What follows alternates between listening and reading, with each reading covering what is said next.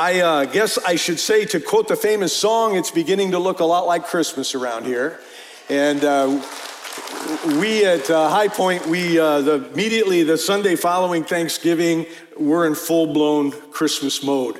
And next Sunday, I am going to begin a new Christmas series that we're titling The Gift. But today, we are going to complete our current series that we took a break from last week for Thanksgiving called I Promise. And this has been a series of sermons that has been designed to help us to do a better job of embracing one important foundational truth. God can be trusted to provide what he promises. So it's been a time for us to reestablish our belief and our trust in God to do what he says he will do in our lives.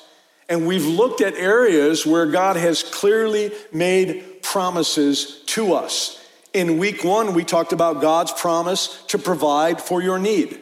In week 2, we talked about God's promise of hope. In week 3, we talked about God's promise for a future. And today, we are going to end with the greatest promise of all, God's promise of eternal life.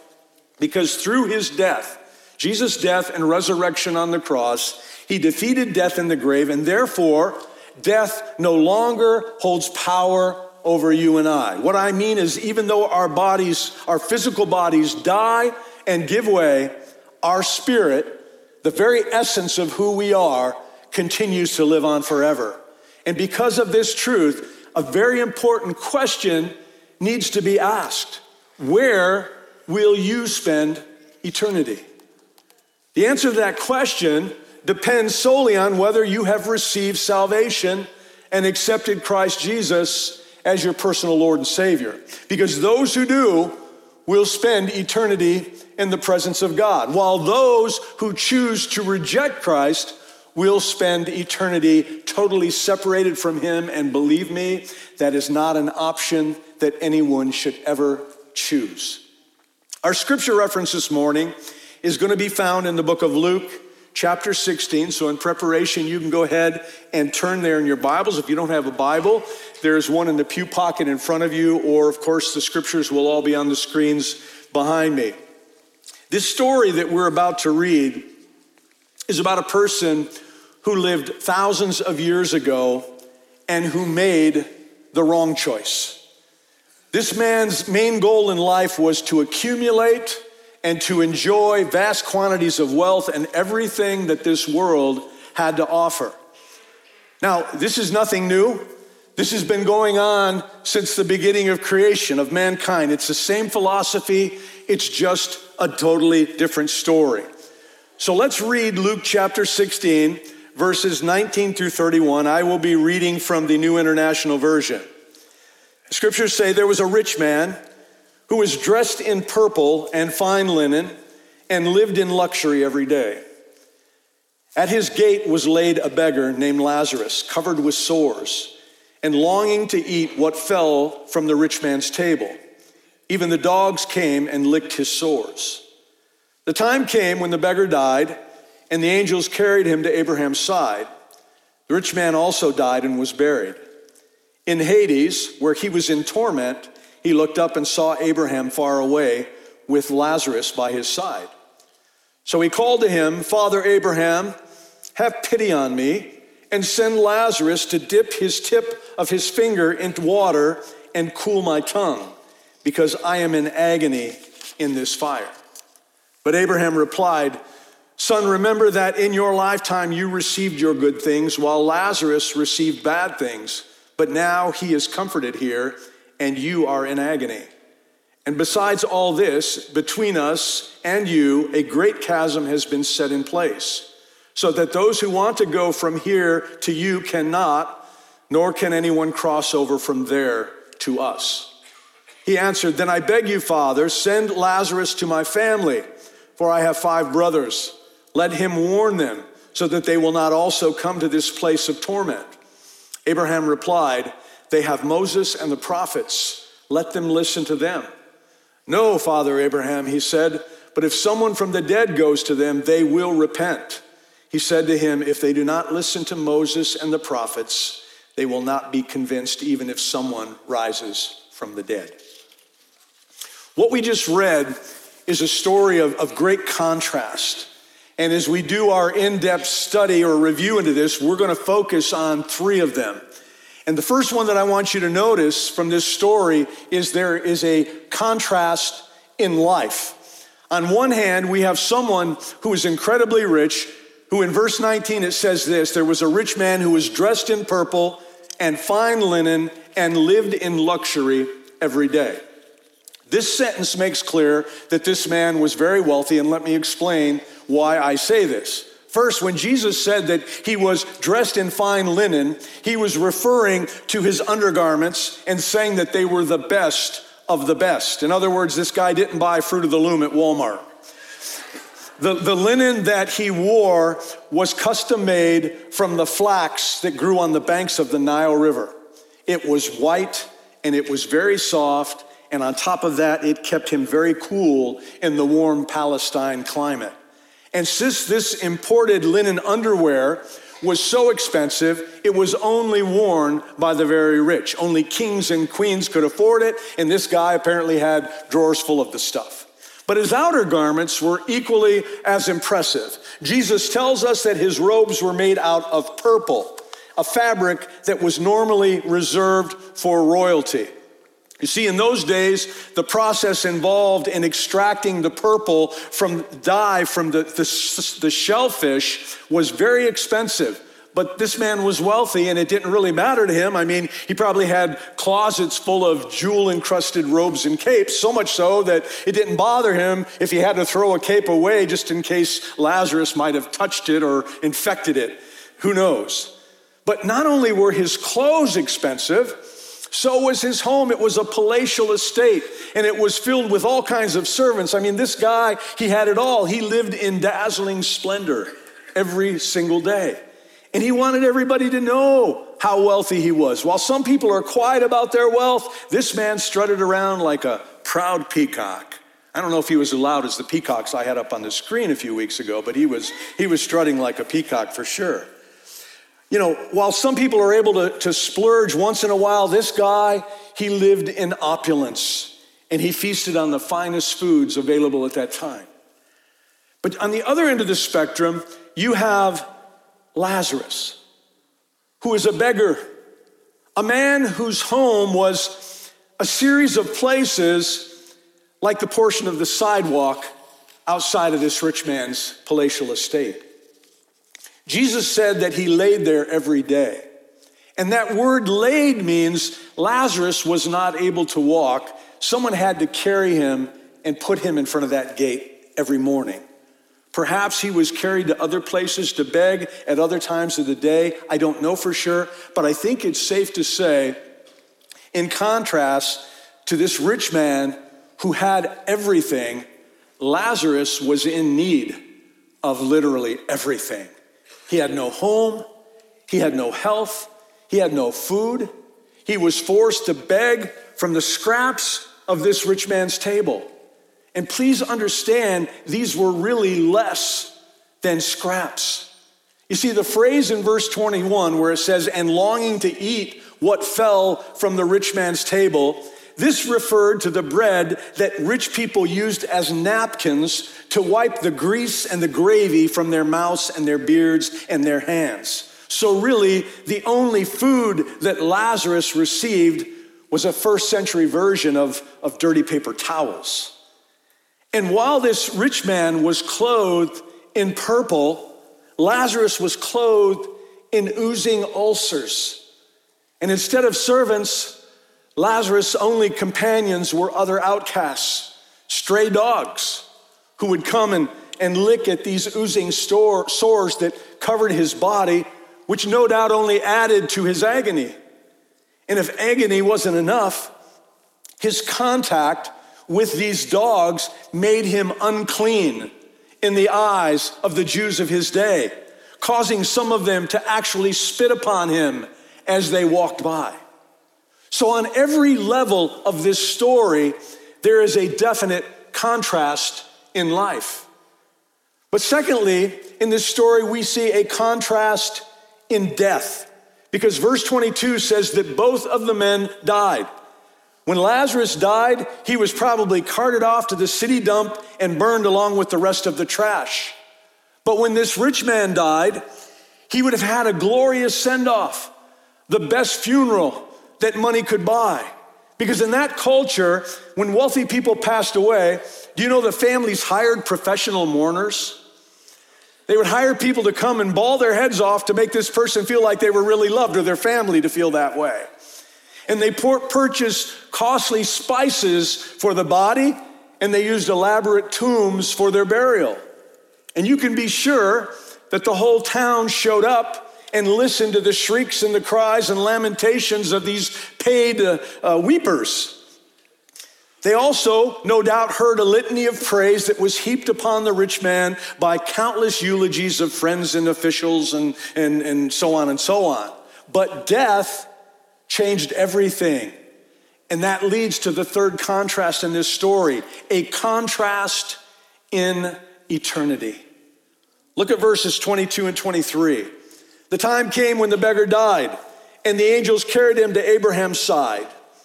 The rich man also died and was buried. In hell, where he was in torment, he looked up and saw Abraham far away with Lazarus by his side. Now, some of your Bibles say that Lazarus was carried to Abraham's bosom. But whatever your translation, it means that Lazarus was taken to heaven. A banquet was held in his honor. And in that culture, the most honored seat of that banquet would be next to the host, who in this case was none other than Abraham. And the honored one would recline in such a way that his head was near the host's chest. So Lazarus, the one who had yearned to receive table crumbs and scraps, was now feasting at heaven's table and seated next to none other than Abraham.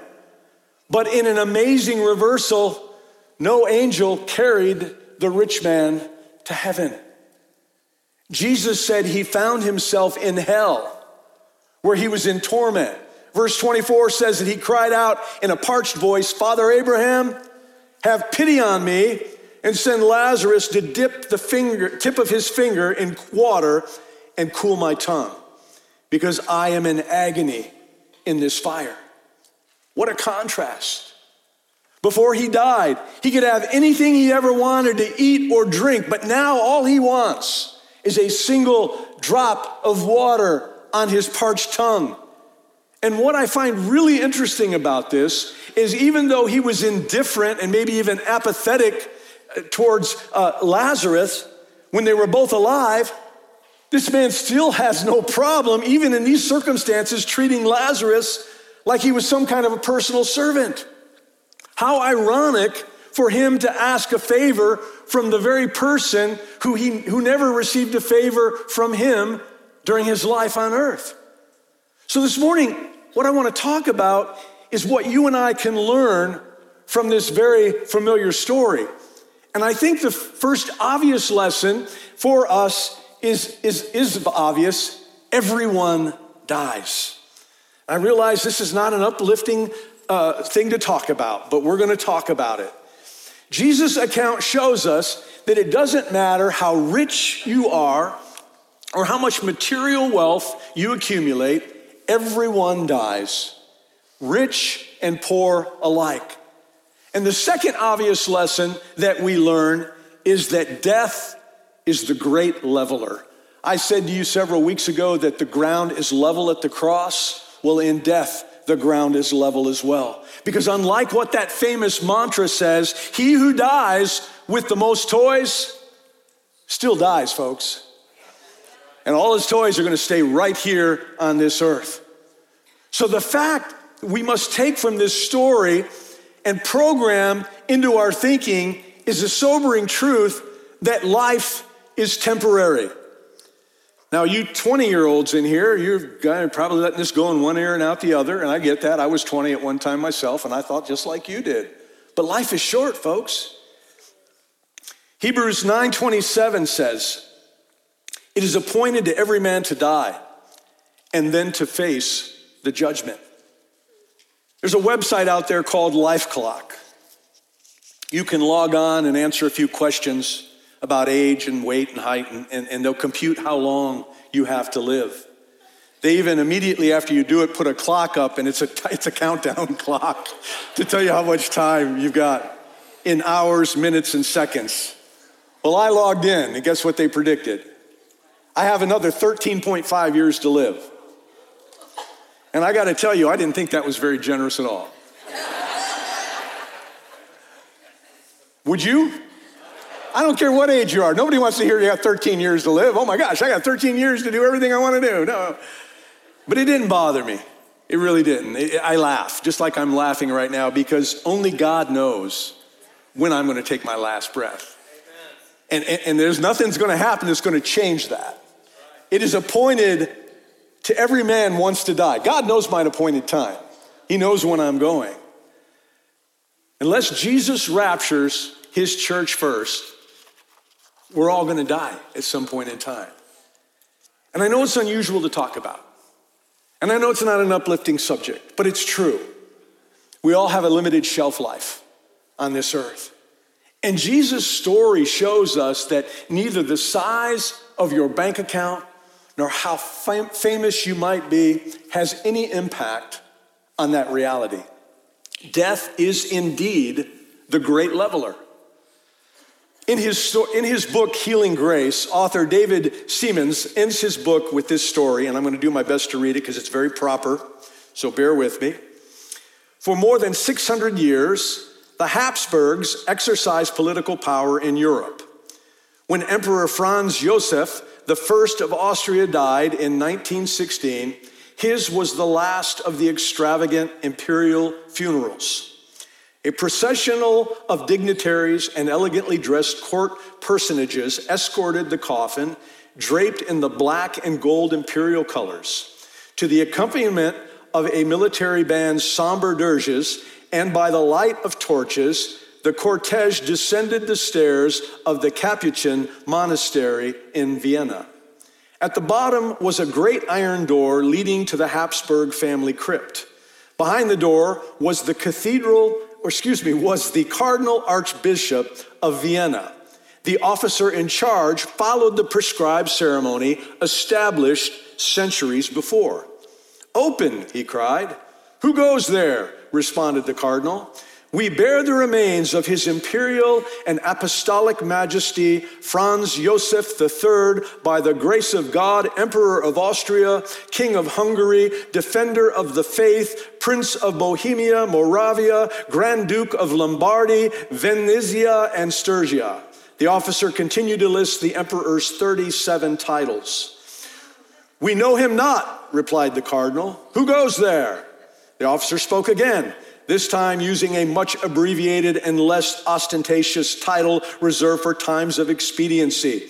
"We know him not," the cardinal said again. "Who goes there?" The officer tried a third time, stripping the emperor of all but the humblest of titles. "We bear the body of Franz Joseph, our brother, a sinner like us all."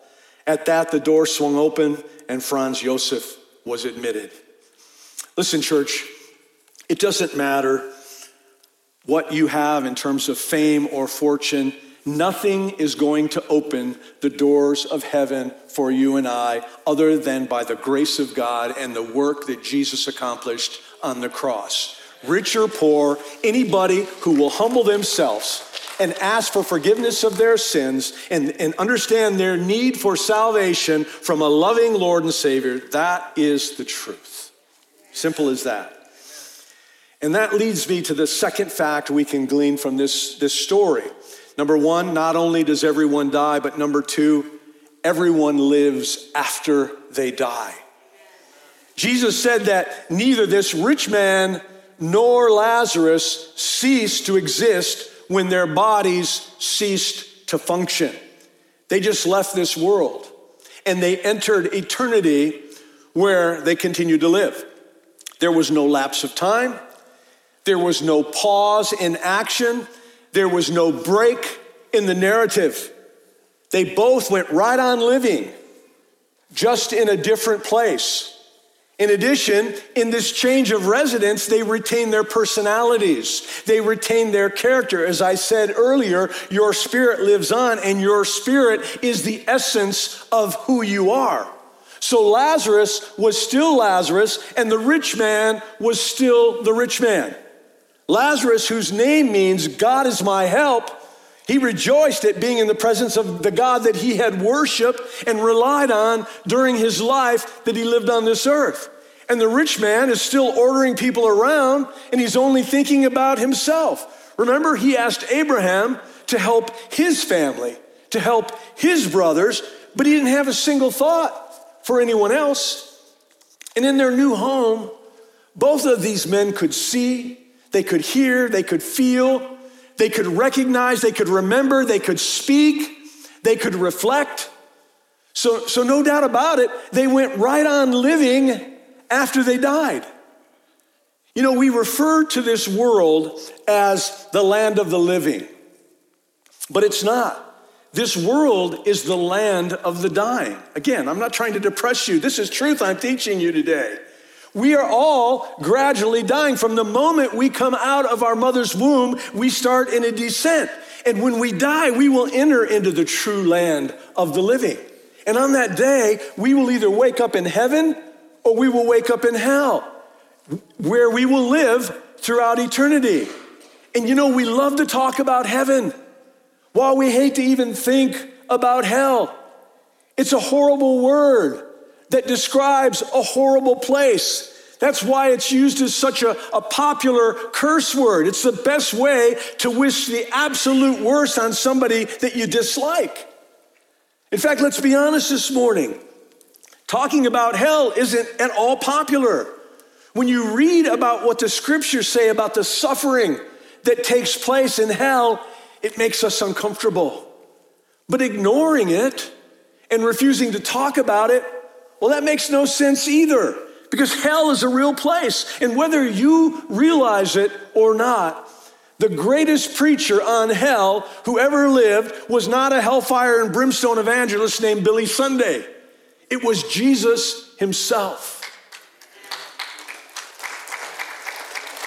In fact, our Lord had more to say about hell than all the other biblical writers combined. He had more to say about hell than he did about heaven. The great preacher Vance Havner once told of a time when he preached on the subject of hell. And after his sermon, one of his listeners came up and criticized his message. He said to him, "Reverend Havner, I don't think you should preach any more hellfire and brimstone messages. You should preach about the meek and the mild Jesus." And Havner replied, "But he's the one who gave me all the information about hell in the first place."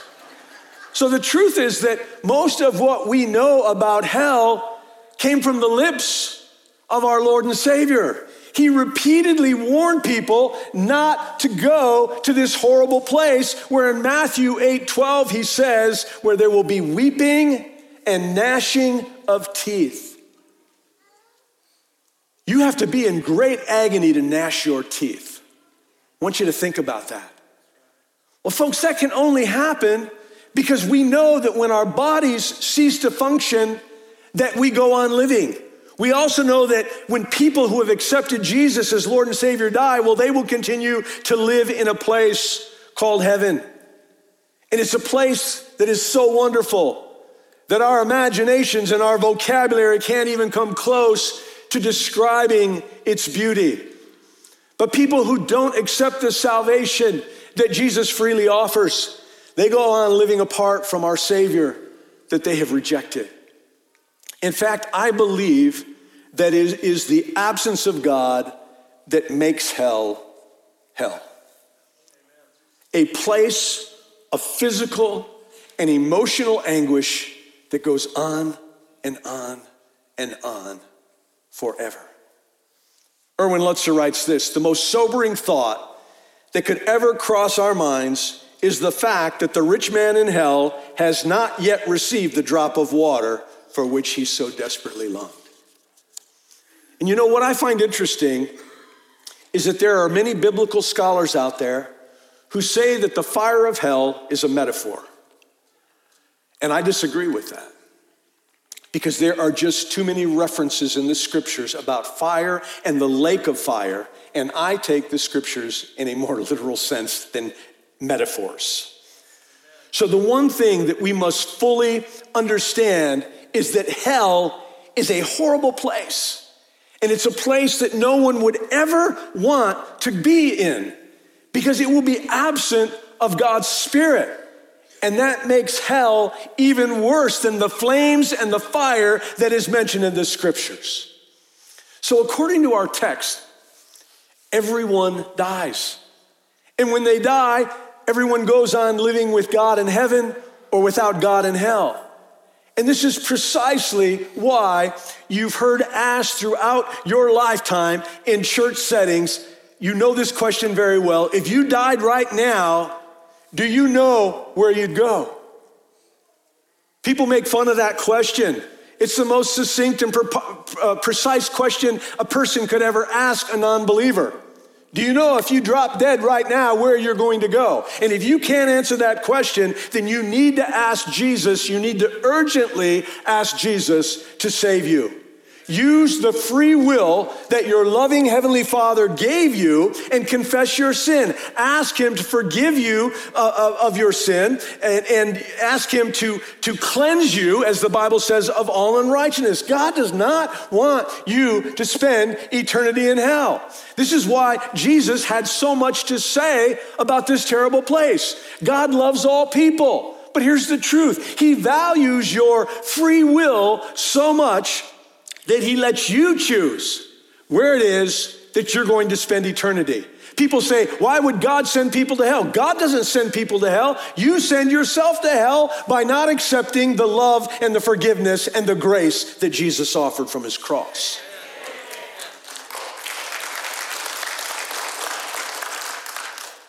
This leads me to the third lesson from this story. Everyone gets a choice. No one has to go to hell. It's our decision. Isaiah 59:2 says, but your iniquities have separated you from your God, and your sins have hidden His face from you, so that He will not hear. So it is our sin, not God, that separates us from Him. The rich man chose to reject God. Apparently, so did his siblings. Like him, we make our choice in this life, not in the next. And once we cross over into our selection of the two lands of eternal living, we cannot change our mind. There is no going back. This is what Abraham was getting at when he told the rich man this in verse 26. Between us and you, a great chasm has been fixed, so that those who want to go from here to you cannot, nor can anyone cross over from there to us. Now the word fixed here means that in hell, everything is permanent. It's immovable. There is no growth. There is no change. And worst of all, there is no hope. Actually, worst of all, there is no God. Proverbs 11:7 says, when a wicked man dies, his expectation will perish, and the hope of the unjust perishes. This is because this life, the one that we are living now, has an end, but eternity lasts forever, which is why it is called eternity. Dr. James Kennedy wrote, every Hebrew and Greek word which is used to describe the eternality of the existence of God and the eternality of the blessedness of the redeemed in heaven is also used to describe the eternality of the sufferings of the lost in hell. You see, death marks the final separation between time and eternity. Therefore, it's not what happens after you die, but what happens before you die that makes all the difference. So to review, number one, everyone dies. Number two, everyone goes on living after they die. Number three, whether you go to heaven or hell, it is your choice. But there's one more truth that we need to take away from this story, which is a little off of what these other three are. Everyone should use their God-given resources to help others.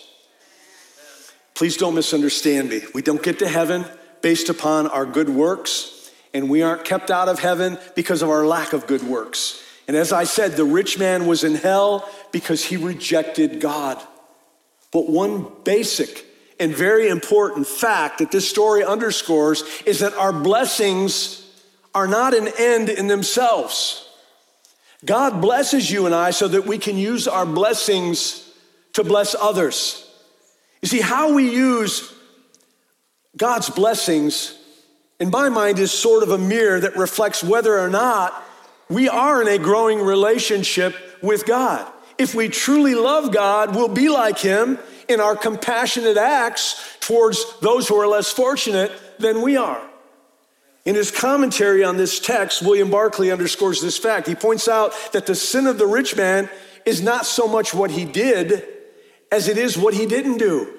I mean, he didn't kick Lazarus as he walked by him on his stretcher every day. This man was not deliberately cruel to Lazarus. He had just kind of accepted him as part of the landscape. I mean, he just blended in. He didn't even recognize that he was there after a while. Apparently, he thought it was perfectly natural and inevitable that Lazarus should just lie there in pain and in hunger while he wallowed in luxury every moment of every day.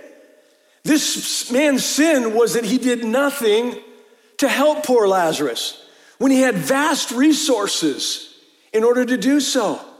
Let me put it this way. His rejection of God's love was clearly seen in the way that he refused to love Lazarus. Because if you love God, you have to love the people that he created. You know what we've seen repeatedly throughout this series is that God is our provider.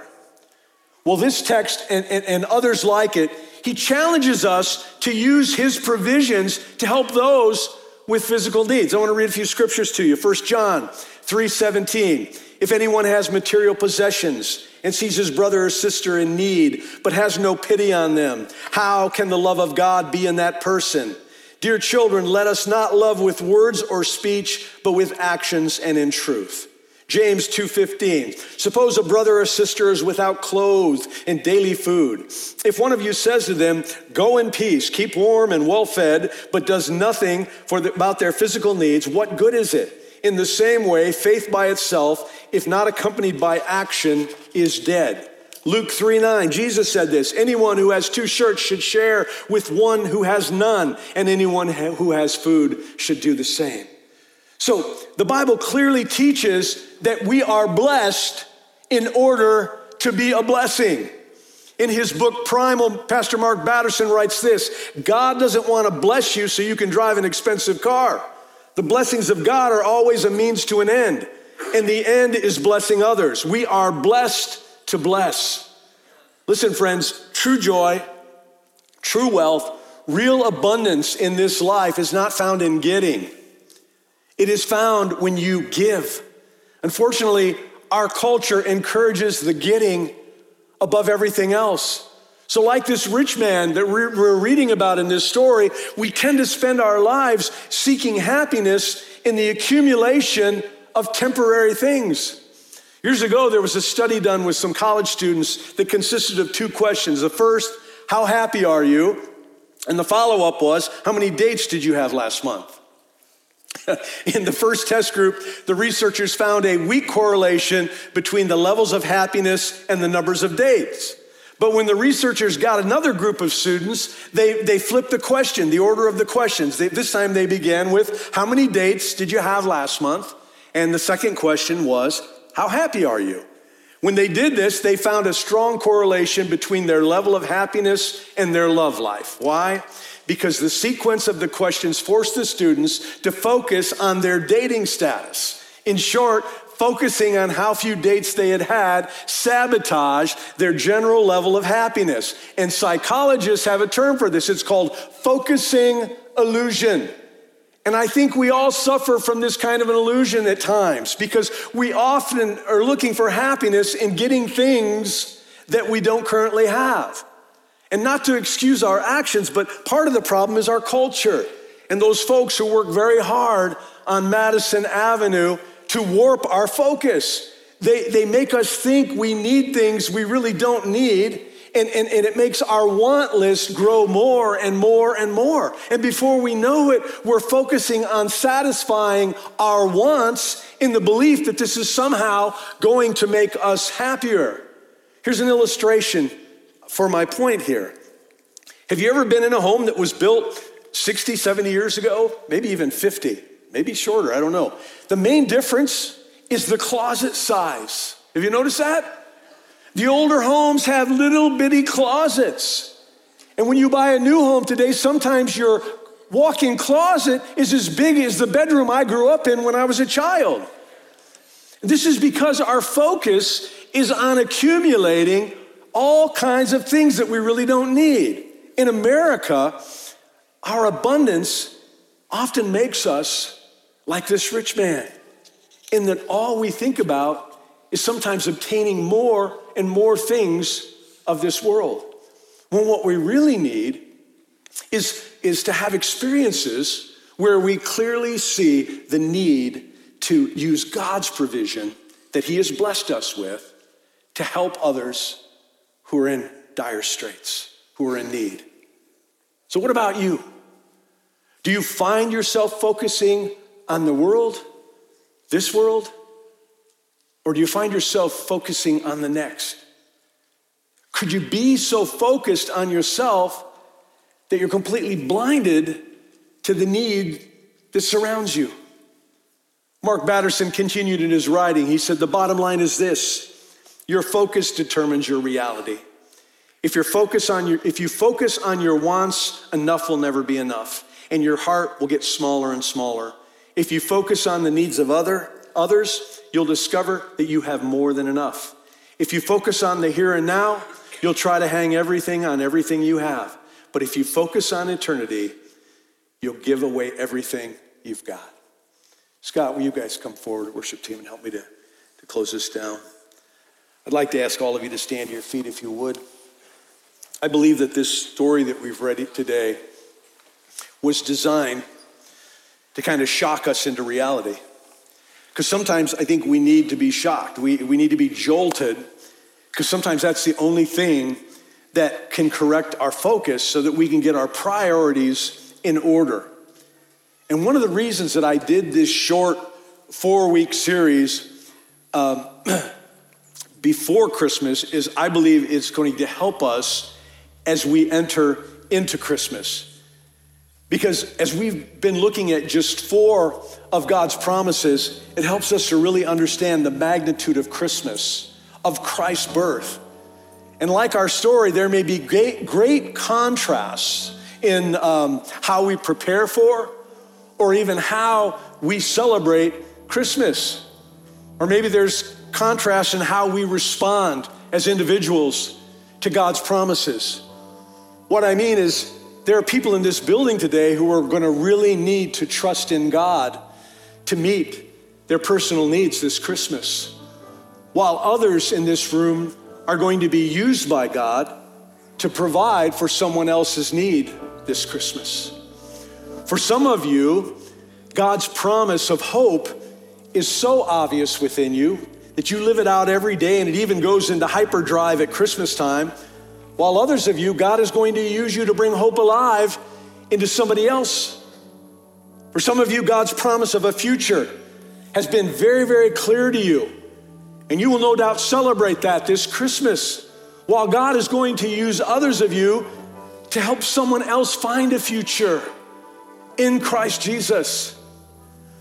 For some of you, God's promise of eternal life is literally magnified for you at Christmas time.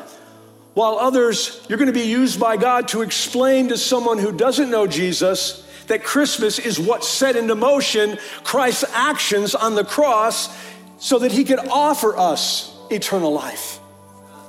What I desire for myself and for my family and for you, my church family, is for all of us to embrace Christmas like we never have before.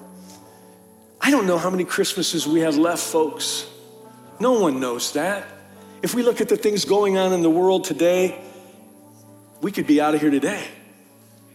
No one knows. And if you're a gambler and you think, well, I'll just hold out, I don't need Jesus. World's been in action for thousands of years. You don't know that it's not going to end in a second. None of us know. What I want is for us to be so focused on Jesus that everything will fall in second place to the joy that we experience in knowing him and in the trust that we have in him, a trust that he always makes good on his promises, and that you would be open to being used by God to be a vessel to help somebody else trust in the Lord. So my hope is that this series might jolt us out of a complacency and realize the opportunities that lie ahead of us at Christmas. Perhaps you'll see more clearly than ever your need to share your faith with someone who you love, who does not know Jesus personally. And you'll be motivated by your love for them, that you'll refuse to stay silent any longer. And you'll refuse not to just let them spend another Christmas without Jesus, but especially refuse to see them spend eternity separated from him. Or maybe this series has motivated you to become more serious in showing your love for God by loving other people, especially those you know have great need and minimal financial resources. Maybe you'll be motivated that you'll take care of that family down the street that you know is in a rough place and have presents for their children to open this year. All of these motivations come from a relationship with Jesus. And if you are here this morning and you are not a Christian, then God may have used this study to help you understand your need for Jesus. And when I say your need for Jesus, I mean a personal, redemptive relationship with Christ, where he has forgiven you of your sin, you have accepted him as Lord, and you are now serving him in your daily life. Jesus came to offer us a new kind of a life. He is in the life-changing business. And if you were to talk to every Christian in this place today, they all have a testimony. They all have a story of what they were once and what they are now. And talk about a contrast. There's a huge contrast. But he cannot change your life unless you are willing to make that choice, to use your free will and make the choice to accept Jesus as Lord.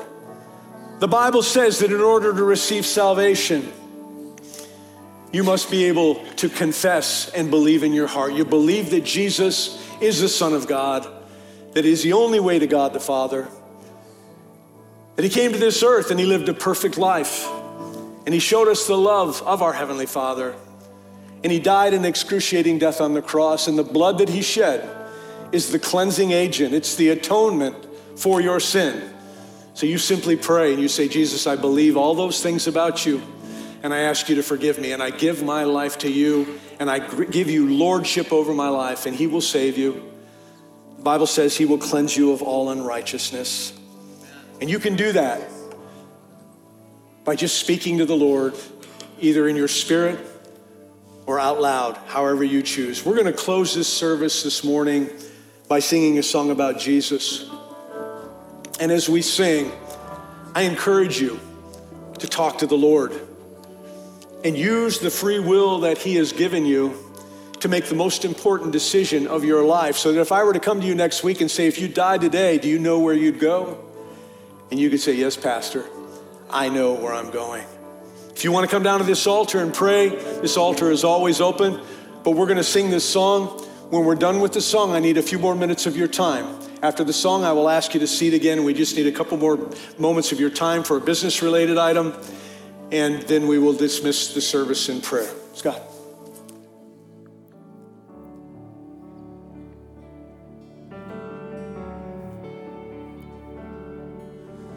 Jesus at the center of it all, and Jesus at the center of it all. From beginning to the end, it will always be, it's always been you, Jesus. And Jesus, nothing else matters. Nothing in this world will do.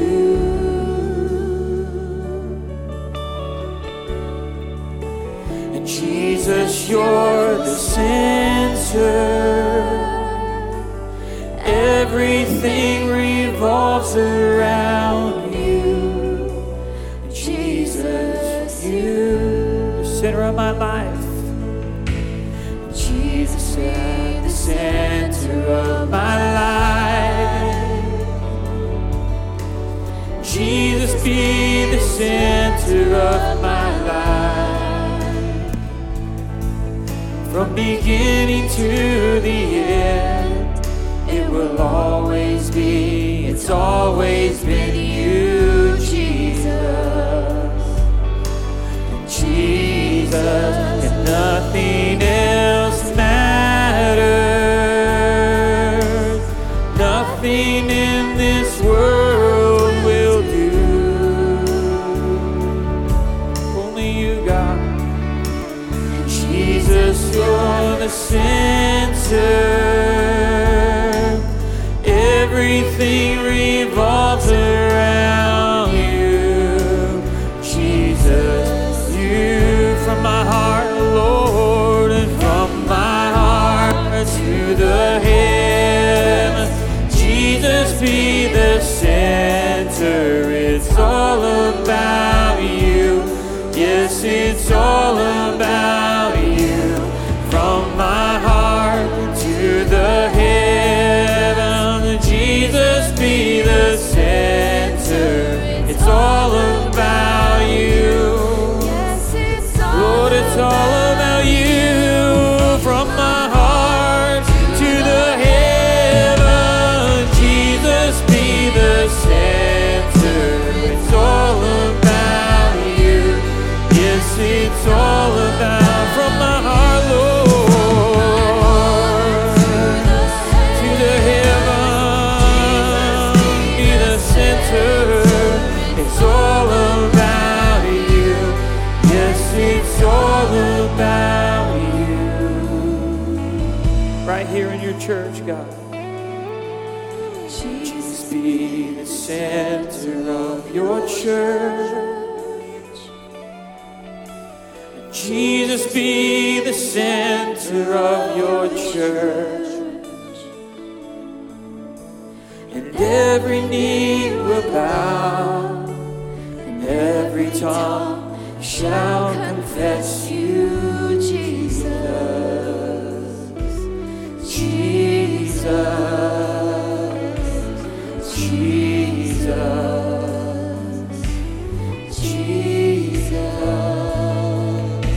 Jesus, center of it all.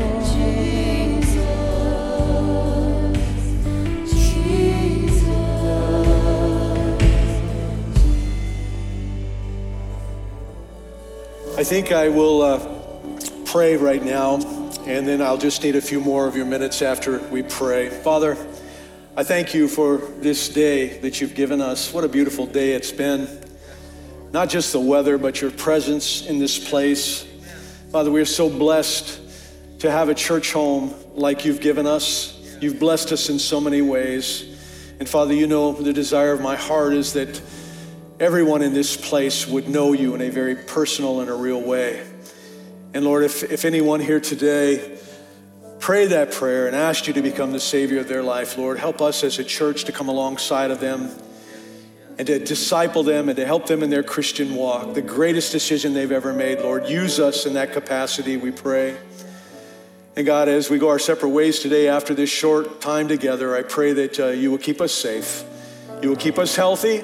through this Christmas season, and most importantly, Lord, that we would enjoy this Christmas season and the blessings that you have given to us, and we will have joyful hearts knowing that we serve the King of Kings and the Lord of Lords. We thank you for this time together, and we thank you for your presence. We give this day and our hearts and our lives to you. We ask these things in Jesus' name. Amen.